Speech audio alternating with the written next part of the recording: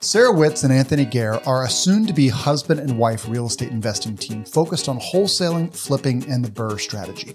Two oil and gas employees from Houston, Texas, who decided to take advantage of the extra time they had after their wedding was delayed by the COVID pandemic. They started investing less than 12 months ago and already have 13 deals under their belt. At the beginning of 2021, they set a goal for themselves of earning $100,000 in 3 months from real estate investing. And as of this recording, they are just $15,000 away from that goal.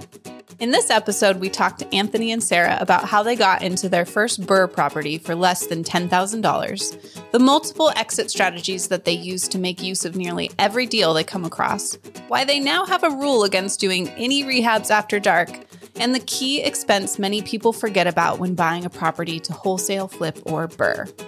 I'm Brittany. And I'm Neil. And this is The Road to Family Freedom. Before we get to this week's show, we'd like to make you aware of something. We are self-storage investors. We buy existing self-storage facilities and vacant buildings that can be converted to self-storage in the Sun Belt. We buy them with cash and some with loans, and we use private lenders who become equity partners in our deals. These equity partners share in the cash flow and the profits when we sell. When we find a deal that we are considering, we call the equity partners and offer them a share of the ownership secured by the property. So if you've ever driven by a self-storage facility and thought, I wonder who owns those things, and you have any interest in learning more about the storage business, we'd love to chat with you. Head on over to roadtofamilyfreedom.com/storage. That's roadtofamilyfreedom.com/STORAGE and set up a time to chat. We look forward to speaking with you. All right, enough out of us. Let's hit the road to family freedom. Well, Sarah Witz and Anthony Gare, welcome to the Road to Family Freedom. Thanks for having us. Thank you. We appreciate it. Absolutely. So you guys are new real estate investors relatively, but you, in less than 1 year, you've done 13 deals. Before we dig into those deals, can you give us kind of a quick story of how you got into real estate investing? Yeah, so I have a couple of mentors that are heavily involved in real estate, and they have been trying to get me to invest, for the last 4 or 5 years, and I've been just kind of, pushing it off. And so finally, Sarah and I just thought that, during the coronavirus pandemic thing, that since we're both working from home, this was the perfect opportunity for us to really dive in, learn as much as we possibly could, and get the thing going, right? And so once we figured out how to, run the numbers, figured out who the big players were in town, how to find the deals and analyze deals, et cetera, we felt that this was a perfect opportunity to get started. So, most people would say the best time to start getting into real estate is maybe not during a global pandemic, but I like that you guys just like, hey, we're working from home now. We got some extra time. We're going to go for it. There's always something that works. So the mentorship that you were doing, was that primarily focused on wholesaling, flipping? What was it focused on? Focused on rental properties, right? And so that's kind of how we got started, really turnkey, right? So they were just saying, buy something, put 20% down, and they just continue to do that. And so for us, we were like, well, if we buy a property for 400,000, we got to put 20,000 down. Well, we can only buy so many of those, right? And so we wanted to figure out how we can invest without having to put too much money down. And so that's kind of how we discovered the BRRRR strategy, right? I'm sure you guys have heard of that. And so our first deal, we only put 6,000 down. And so just continue to utilize that strategy. And then we kind of incorporated flips and wholesales, just continue to build capital to buy more. So.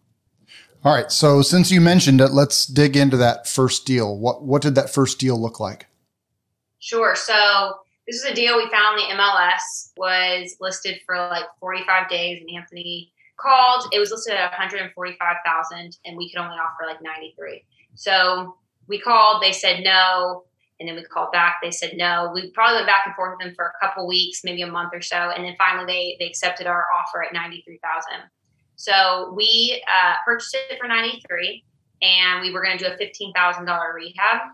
So we used a hard money lender, and they gave us 75% of the ARV.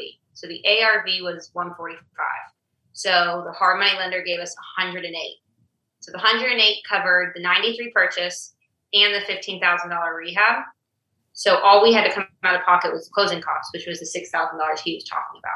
So we fixed it up and we refinanced, pulled our money out, and now we're in a 30-year conventional loan, and we have tenants and everything. Went This is actually one of our easiest properties. Yeah. So, they always say the first one's the easiest. Yeah.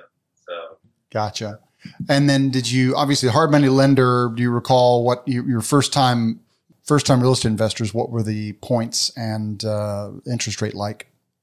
Yeah. So we had 2 points on origination and the interest rate was 10% for a year. And if you go over a year, you'd have to pay some more points to kind of extend that. That's actually not all that bad for. Yeah. Yeah. To be honest, I actually think it was lower than that. I think it was like 6.99, and then it went up and then it goes up to 14 after 2 months. Yeah, so we got out of it like within basically 6 weeks. So yeah, I mean it was like 6.99 for the first couple weeks, few weeks. Yeah, for sure. We have 2 lenders to work with, so I'm thinking about the guy we work with that does the longer term loans as opposed to the 2 months, because the 2 months kind of makes me worried because then you jump up to that 14. Yeah. Mm-hmm. So anything that you think is going to take longer than 2 months, you're kind of risking it a little bit. And then, did you swing the hammers yourself? Oh no, we're not handy people at all. And I would love to be, but my concern with us actually doing the rehab as opposed to hiring a general contractor is that it's going to take us way longer to do it than if we just hired general contractors. So the money you're saving, or money we would save doing it by ourselves, we would make up an interest from the hard money lender. So we typically hire a general contractor to do it all for us. How did you find someone? Is that someone that you've worked with since then, or? Yeah, so we have kind of our go-to guy, and we found him just through networking. I mean, one of my mentors does a lot in the Houston area. I met him at a bar. She kicked me out of the house. I wanted to watch the LSU game. I did not take him out. I was having something. We're getting married in April, so I was having something done with like my girlfriends for some bachelorette bridal sort of stuff. Yeah. So I went to the bar, watching the game. Guy sat right next to me. We started, having a conversation. He said that he did real estate. And I was like, wow, we want to do real estate. Can you teach us? And so we sat down, had lunch with him. We picked his brain a little bit. He referred us to a couple contractors, and here we are 11 months later. So, yeah.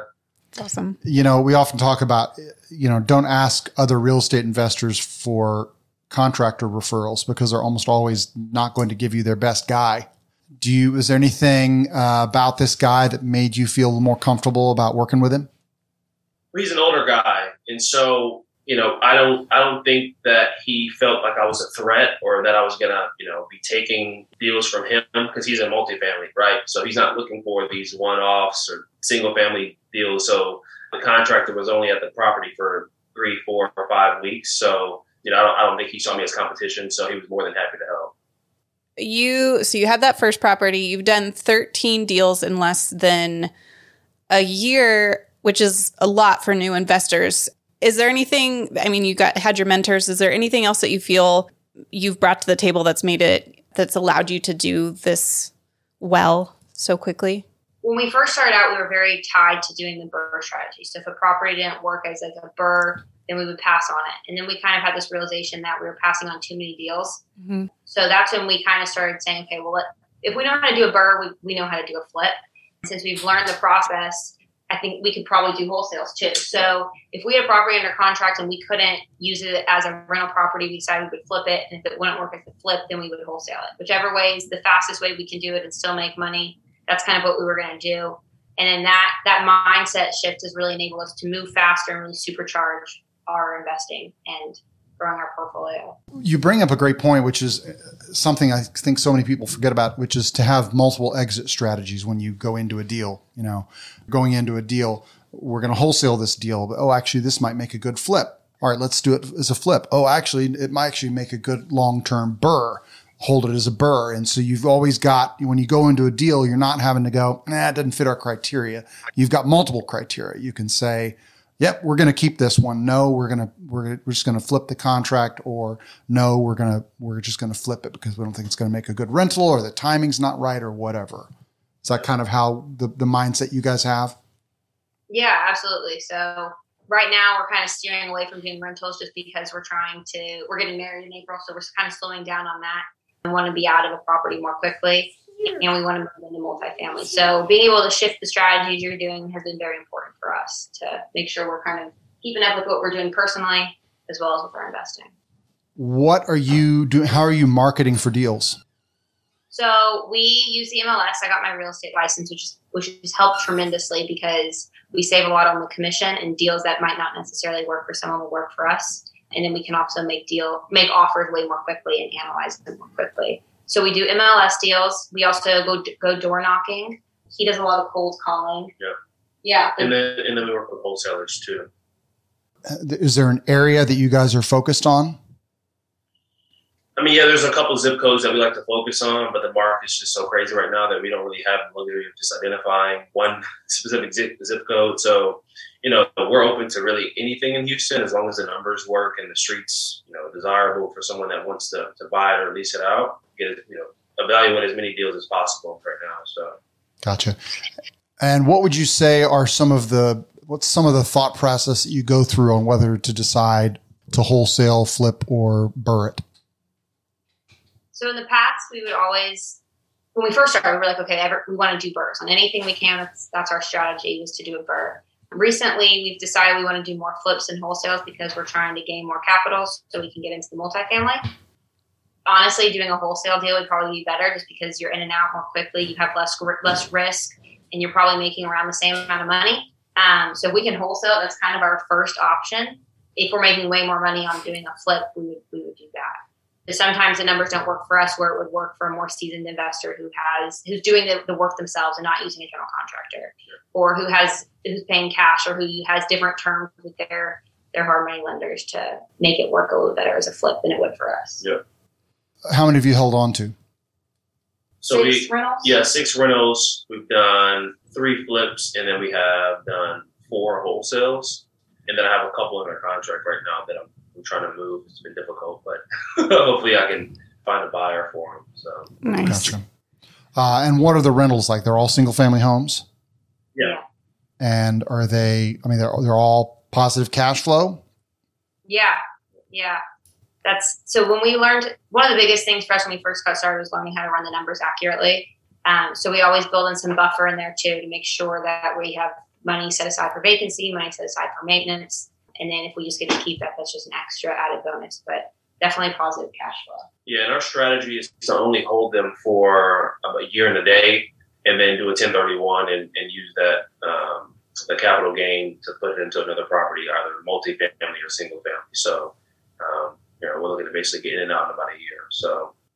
So even the ones that you're holding, your plan is to only hold them for about a year? Correct. Gotcha. And I know the Houston market is doing pretty well right now because there was quite a bit of opportunity that came about because of Hurricane Harvey. Is it still an appreciating market? Yeah, so the different neighborhoods are definitely appreciating very quickly. Right now, it's really difficult to find deals just because there's just not that many houses for sale and everyone's looking for houses. So if there's something listed on the MLS and it's ARV, which is after repair value, is like 145, it's listed at 130, and people are paying like 150 for it. I don't know how people are making these work, if they're homeowners or not, but the market's definitely difficult to get deals right now. Yeah. Yes, we're well aware. I'm glad it's not just us. Yeah. Oh yeah, no, it's somebody. I think I've seen a meme going around where remember back in March when it was really hard to find toilet paper? Yeah, it's kind of like that. Yeah, exactly. That's too funny. And it's I don't know that it's bad because I don't wish ill, things on other people, but with everything with the pandemic, it was kind of like, well, there's a decent likelihood that down the road we're going to see a cascade of where people lost their job and then finally couldn't pay for, we're getting foreclosures or things are changing, and it doesn't seem like that really happened. And that's probably a good thing. That means that maybe there was some regulatory stuff that helped people not lose their homes. I don't want anyone to lose their homes, but it was one of those things that we were kind of expecting and then just really did not happen. The opposite happened. Yeah. And speaking of foreclosures, she just finished the book about auctions, so that'll be kind of our next step too, is to look at how we can buy homes at auction, and maybe that's a niche that not too many people are involved in. So we'll probably try to dive into that after the wedding. So, gotcha. And I'm sorry, you guys were planning on getting married, and then the pandemic hit. My apologies. So what's the plan there? So we were supposed to get married July 4th of 2020, and honestly, it kind of was a blessing that we had to hold off because we really got to dive into our real estate investing. Yeah. And I don't think if we didn't push the wedding back, then I don't think we would have really jumped in as quickly and as deep as we did. Yeah. But we pushed the wedding to April, so I think we're like 40 days or something away. So it's been crazy, but it's been fun. That's exciting. Well, congratulations to you both. Thank you. I can't remember where I read this recently, but somebody was talking about the curse of weddings, and mainly the curse of expensive weddings. That people, that when they don't do the math on a $50,000 wedding and what you could do, especially if you're a new couple who's trying to start a life together, what you could do with that $50,000 to jumpstart your life, not to begrudge anybody a really nice wedding. We had a really gorgeous wedding. We did, but we didn't pay for it. We didn't pay for it. Spoiled. Yes, but it's just the sort of the thing, you have to, so you're asking yourselves that question is whether or not we would have done the same thing had we already had the wedding, because now you've got a life together, and now it's time to start building, get a house and things like that. Is that sort of kind of what you're talking about? Yeah. So the wedding planning in general just took up a lot of time. So pushing it back a year gave us more time to plan it. So it gave us more time to kind of jump into real estate. And so instead of going to cake tastings on the weekends, we were looking for deals. But yes, also the money part of it, we also are very fortunate. My parents are helping us with the wedding. But it's just crazy to think if we took that money and instead of having a wedding that lasted a weekend, it's like how many houses could be. Mm-hmm. And we talk about that all the time. But like we're very excited to have the wedding, very thankful that my parents are helping with the whole thing. But it's just like, wow. Yeah. We could have really bought some other houses. Yeah. Sure. Speaking of that, $50,000. If someone had $50,000 today that they could use to invest in something, what do you think that you would recommend that they do with it? I think probably the BRRRR strategy. I think realistically, you could probably buy, depending on your market, obviously, 2, 3, 4 single family homes with $50,000. And even maybe have some left over, but I think the most important, aspect of it all is maybe having a mentor that can actually teach you how to do real estate, how to invest, how to find the deals. Because if you have $50,000, you don't really know what you're doing. Like you'll probably lose it really fast. So maybe investing just a little bit in like a mentorship program. And then I would probably focus on the BRRRR strategy for sure. One of the things you love about the BRRRR strategy is the possibility of being able to recycle your capital. You're forcing the appreciation of the property, by improving it, and hopefully you can get most or all of your capital back. All right. So how much time do you think you guys are spending on this? Oh my God. So when I wasn't going to the office when this whole thing started, I was working from home. So now that I'm going back into the office, we'll wake up at like 5 a.m. We'll do work. We'll go to the gym, and then we do work probably for 2 to 3 hours in the morning before I go to the office. And then during my lunch break, I take an hour and I'm doing real estate. And then we get home around 5, and we're doing real estate till like 10 or 11. During the weekends, we're doing it all day, every day. But yeah, it keeps us very busy. It takes a lot of time. So. And I think after the wedding, we're probably going to try to build systems that will allow us to have more of our time to do other things. But we're both working full time and doing real estate full time. Again, the pandemic has slowed down a little bit, but we're at home, so it's not like we would have been able to do many other things besides real estate. So it kind of worked out in our favor. But once things kind of slow down with the pandemic, we want to make sure we have enough systems in place so that we can enjoy life as well, right? Yeah. So you can continue to excel, but not have that be your entire life. Yeah. And one of our hesitations too with doing the systems beforehand was we kind of just wanted to prove to ourselves that we could do this whole real estate investing thing and make money from it before we started spending more money on just like having systems in place. Yeah. But now we're at the point where it's like if we want to grow as much as we want to grow, we really need to automate a lot of things and we need to pay for it. So spend money to make more money. Yeah. It's kind of our mindset now. So that leads into my next question. If you could throw money at something to remove you from it, what would you be spending money on? Marketing. Yeah, marketing, lead generation for sure. I just spend a lot of time on the phone, talking to potential clients that want to sell, talking to buyers all the time, like she mentioned earlier, knocking on doors, passing out cards. It's just a lot of time, and we enjoy doing it. But I think if there was a way that we can automate it or just spend a little bit of money on it, I think that would definitely be helpful for the business. Yeah. Do you guys do letters or anything?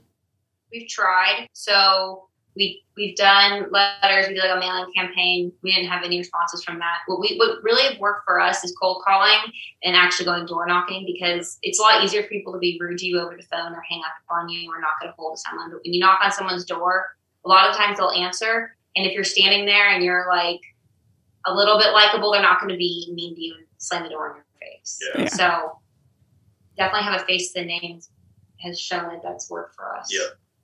And how do you start the conversation? So if I'm knocking on somebody's door, I'm simply like, hey, we're in the neighborhood. We just bought a house a couple streets over. Just wanted to stop by to see if there's maybe any interest in selling your home for cash, or if you know anybody that'd be interested in a cash offer. And that's it. I mean, some people are like, no, think about it. Okay, well, here's our card. Reach out if you have questions, and then I can always skip trace that address. So I'll have my phone or tablet, and I'll write down that specific address that showed a little bit of interest, and I'll follow up in a couple of days or a week and say, hey, I'm the guy that's that talked to you on Wednesday of last week. Said they were slightly interested. Just wanted to reach out to see if you had any questions or if you're ready to move forward type of deal. So that's typically how the conversation goes. Gotcha. Are you working off any kind of particular list, or are you just you're just sort of driving for dollars and looking for places that look a little beaten up? Yeah, so driving for dollars, physically and virtually. So one of the things that I've done is, when a house is posted, right, like a fixer-upper was just posted online, I'll get an email and I'll actually drive that same street.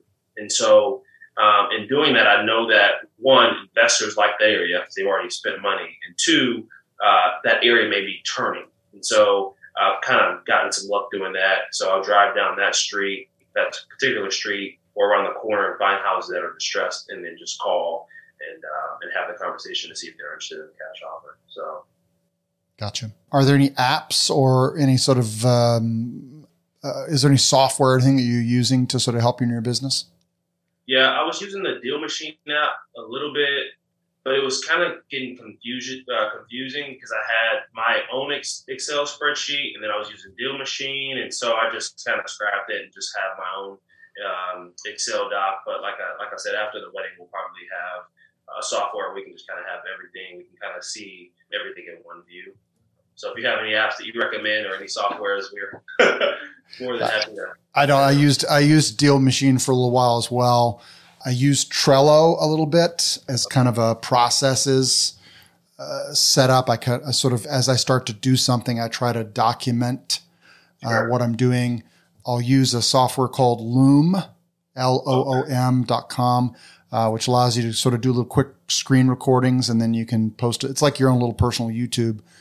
And so if I'm going through a process that I know eventually I'm going to want to try and get somebody else to do, I try to document what it is that I do and the process as best I can, and then delegate, document and delegate. Yeah.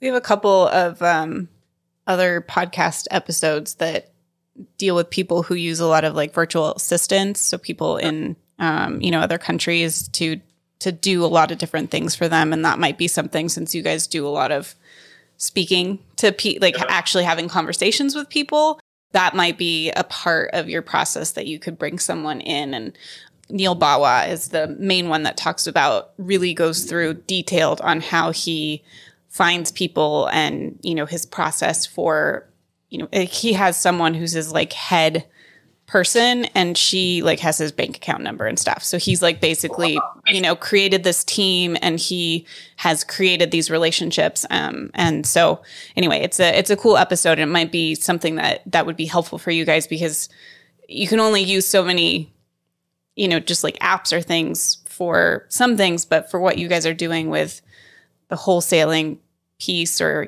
trying to buy in that way, you really need like an actual person probably. Yeah, no, I'll definitely check that podcast out for sure. Yeah. And so you would say this is pretty much like a second job. Yeah. Yep. Okay. For both of you, are you both putting in about an additional 40 hours a week? Probably. Yeah. I mean, we enjoy it, right? We've only been doing it for a year, but it's just not something that we want to do, forever, right? It's going to get tiring. I mean, if we can just put systems in place that'll, at least cut the time in half. Like I said, we still enjoy it. We want to be actively involved in the business. I think it'll just kind of free up time to focus on other aspects of the business. So yeah. Gotcha. That's awesome. Can you tell us why you no longer do renovations in the dark? Oh, sure. We were at our rental property, one of our first rental properties, and it was nighttime. We were showing my parents like the night before the tenant moved in or whatever. Like, look how cool it looks, whatever. So exciting. This is what it looked like before, so it looked like after. And I wanted to change the mailbox out. And so I was very adamant about changing the mailbox out. So my dad's standing there and he's like shaking the old mailbox. And he's standing there and he's shaking it, trying to pull it out of the ground. And he's like, oh my God, I have ants all over me. So he is standing there in the middle of the street. He starts taking his pants off. He has his boxers on and he has cowboy boots on. So he's standing there in the middle of the street with his boxers on and his cowboy boots. And he has ants all over his legs. No. And they're inside his cowboy boots. It was horrible. So he'd take his boots off. We're like, okay, fine. We'll come back later. We'll change the mailbox. And on the way back to our house, he's like falling over in the front seat. And he's driving. He's driving. And he's like, I don't feel so good. And my dad is like, never doesn't feel good. Like, doesn't ever show emotion like this. He's very like straight faced guy. And so he's like, I really don't feel good. And I was like, we need to pull over. My mom's sitting in the front seat. She's a physician's assistant, so kind of knows what's going on. And she's like, oh, it's okay, whatever. So he pulls over, we pull into a parking lot, and I get out of the car, and I'm like, I'm going to call the police because my dad at this point is like not answering questions and stuff. So I run on the street and calling the police. I'm like, I need an ambulance. I have no idea where I am. So I'm on the phone with them. And I get back, and it was my dad's like on the street on the street in the parking lot. Thank God he was there to pull my dad out of the car, because I don't know how my mom and I would have got him out of the car. Thank God my mom was there because she knew like what position to put him in, like what to do. She was talking to the ambulance people saying, okay, we need epi, we need all this other stuff, because they're asking me all these questions. I'm like, I have no idea. And I'm freaking out and I'm like screaming, like, where are you guys? Because I've never seen this before. Ambulance shows up, and thank God they showed up when they did, because my mom said that his like heart stopped or something. I don't know. But he's allergic to ants.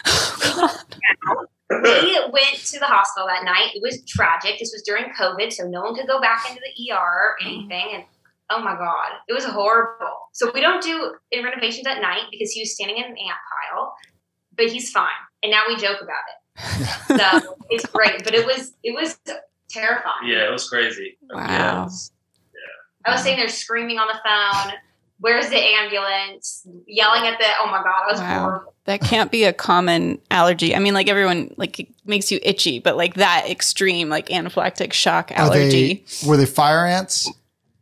I don't even know. He carries an EpiPen now.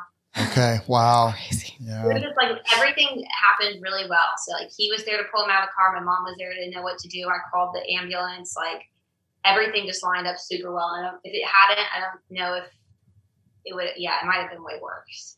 I'm glad he's okay. Lesson learned. Don't renovate in the dark in areas where there's, aggressive insects. I was expecting, I was like, did he get bit by like a black widow or a brown recluse or something? Like, I was like, that's the joke too. He's like, oh my God, I almost got taken out by little ants. Like it wasn't even anything cool. Like those ants. Yeah. So, yeah.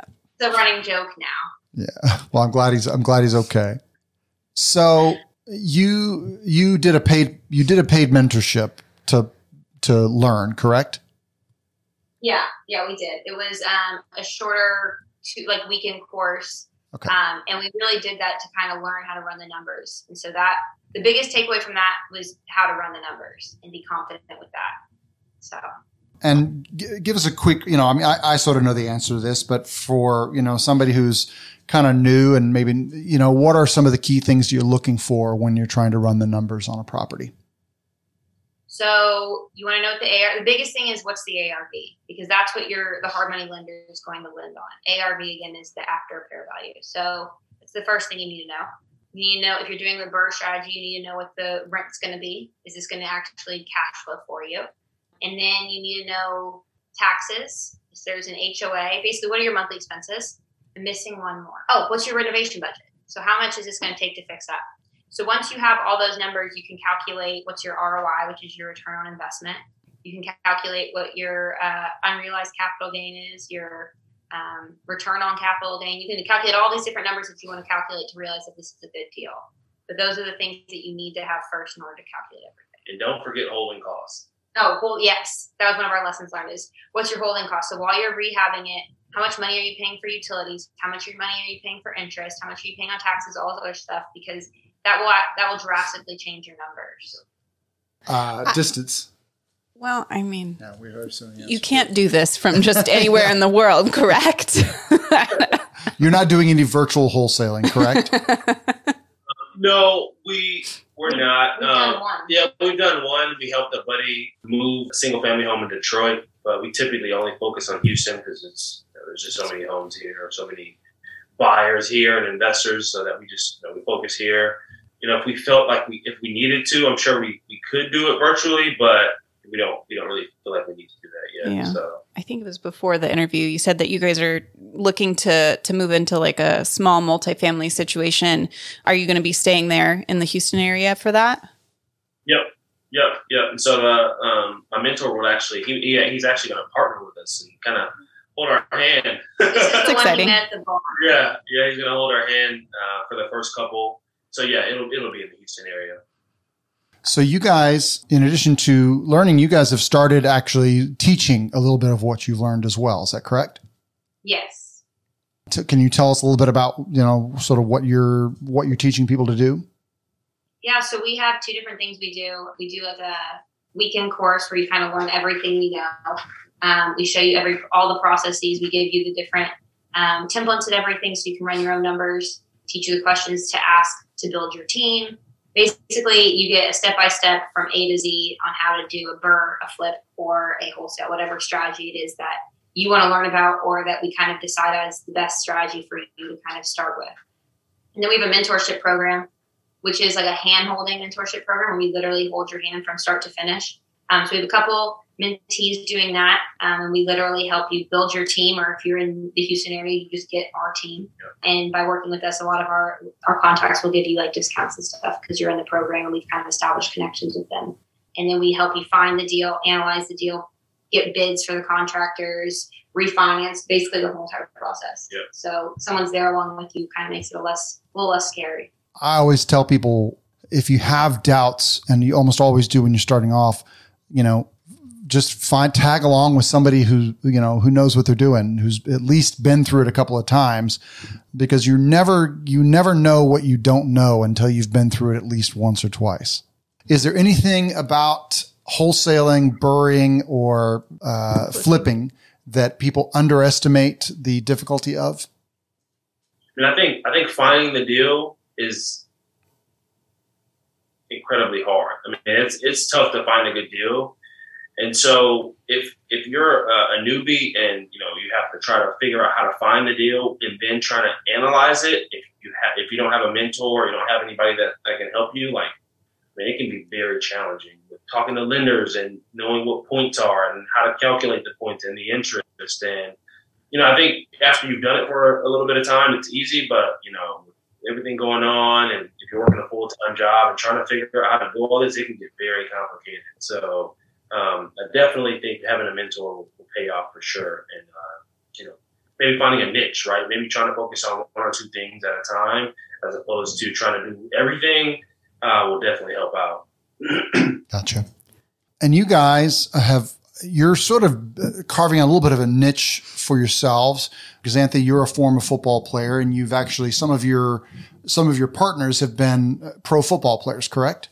I always tell people, whether or not you're a doctor or an airline pilot or a professional football player, if that is like the primary way that you're earning money, is you might be better off just focusing on what it is that it's your core competency and letting someone else, rather than trying to learn how to be a house flipper and, be an outstanding professional football player or doctor, Find a way to invest, find a way to invest passively with somebody who's got the time and knowledge and expertise.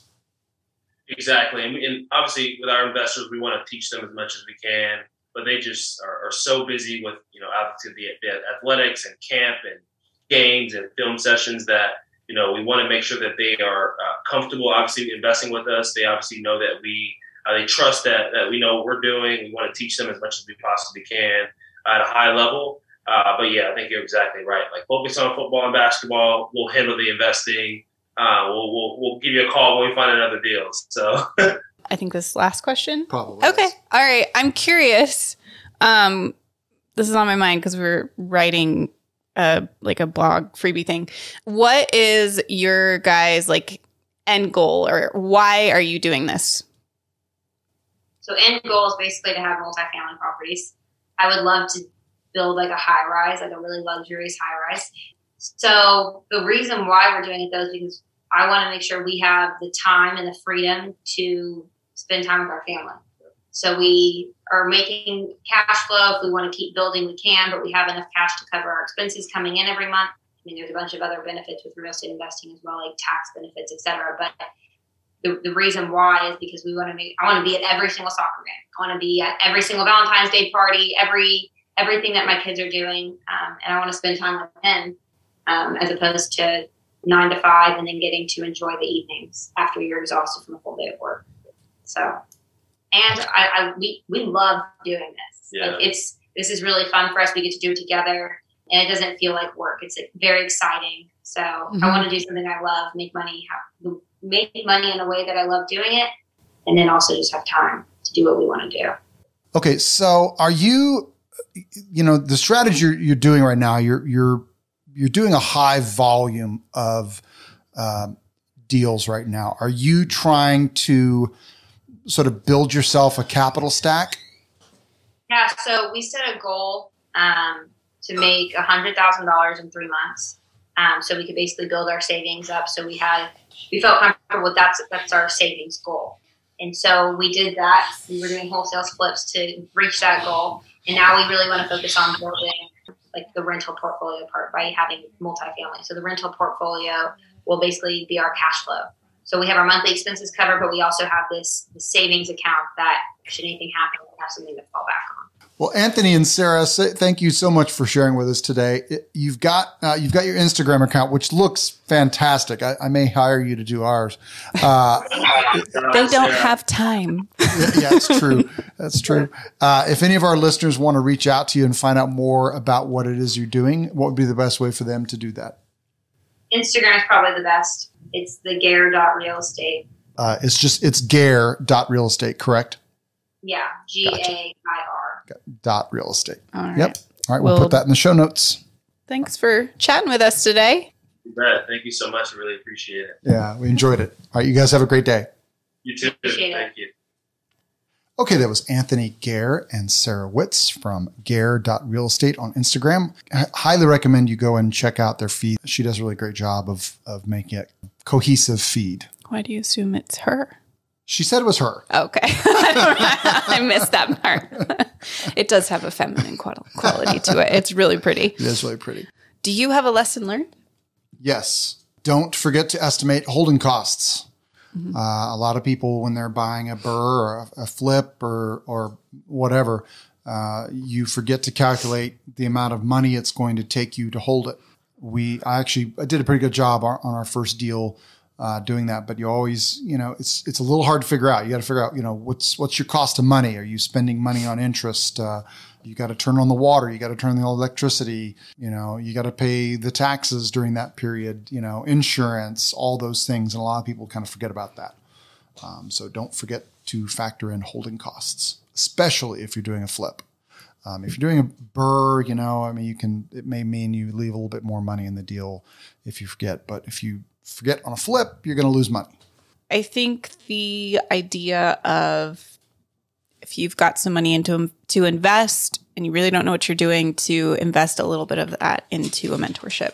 It is a great way to make sure that you know what you're doing so you can avoid some of those mistakes and just get, you don't have to spend a lot of money on good mentorship for, kind of a BRRRR and flipping and wholesaling, while time intensive, don't have to be super complicated in a lot of ways if you have the systems or, the team in place. So working with someone that already has some of those things can make it just that much easier to get started. Yep. Money. How much money did it take to get started? That is on the other piece of my paper. So sorry. Well, I just happened to have flipped over to that piece of paper. Okay. So, all right. $6,000. Their first deal it had an ARV of $145,000. They bought it for $93,000. They put about they put about $15,000 into it. All of that was through a hard money lender. And that $6,000 was basically their holding costs. So I think that's a great first deal. And they said it was the easiest one. So first time's a charm. All right. Knowledge. They paid for a mentorship, and they really just did, they said just kind of a weekend boot camp is what they did. But I think it allowed them to network with somebody who continues to mentor them, because they kept on mentioning that. And then as far as the knowledge that she said was really important for them to come away with was just how to analyze a deal, from the ARV to the rehab costs to the holding costs, all those things. I think it's really circles back around. How did they know those? Because they did a weekend course on numbers. And it's something people should be doing on a regular basis. You should, if you have an interest in this, you should find an online calculator. BiggerPockets has one. There's other ones that are totally free. I think BiggerPockets, you got to pay for a membership to have access to it. But just analyze deals. Just, create a spreadsheet for yourself, whatever it takes to just constantly be looking at a deal, and so that you can get to the point where you can very quickly look at a deal and know whether or not that's going to work for what you're trying to do. Time. Now it's my turn to not be on the right page. All right. So time, it's another full-time job for them right now, currently. They're young. They're working from home. They don't have kids. Not that doesn't mean they're hard workers. They're obviously both highly motivated but I can speak from experience that once you have kids and you get to be a little older, you don't have quite that much energy. Well, also, when you have another person, you have to spend time with said other person and feed them and stuff. But, their goal is to reduce those. And I think, that's something that you can keep in mind if you have less time, that you may need to have a bigger team, have a deeper mentorship with someone that has the systems already put into place to make it a little bit less time consuming. There was another word that active. That's the word. A little bit more active, someone that can help you pacify some of that a little bit, which is their goal, but they have the opportunity of youth and that kind of stuff. I don't even know how old they might be. They look pretty young. Yeah. Location. Is this something that they could do from anywhere in the world? Not the way they're doing it right now.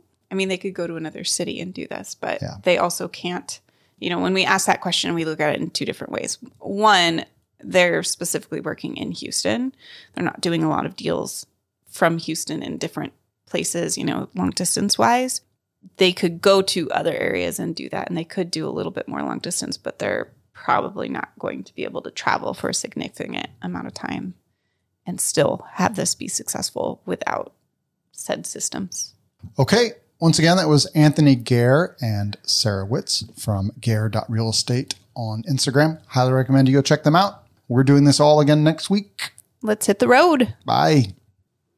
Hey, before you go, if you like the show, we would be delighted if you'd head over to Podchaser and leave us an honest review.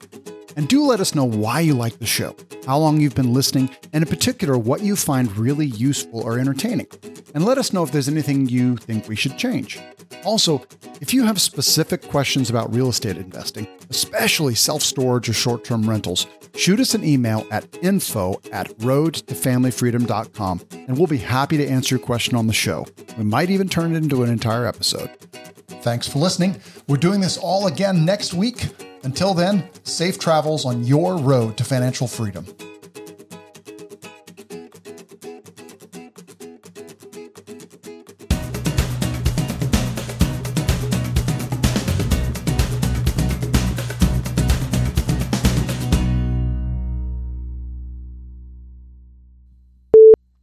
La la la la la la la.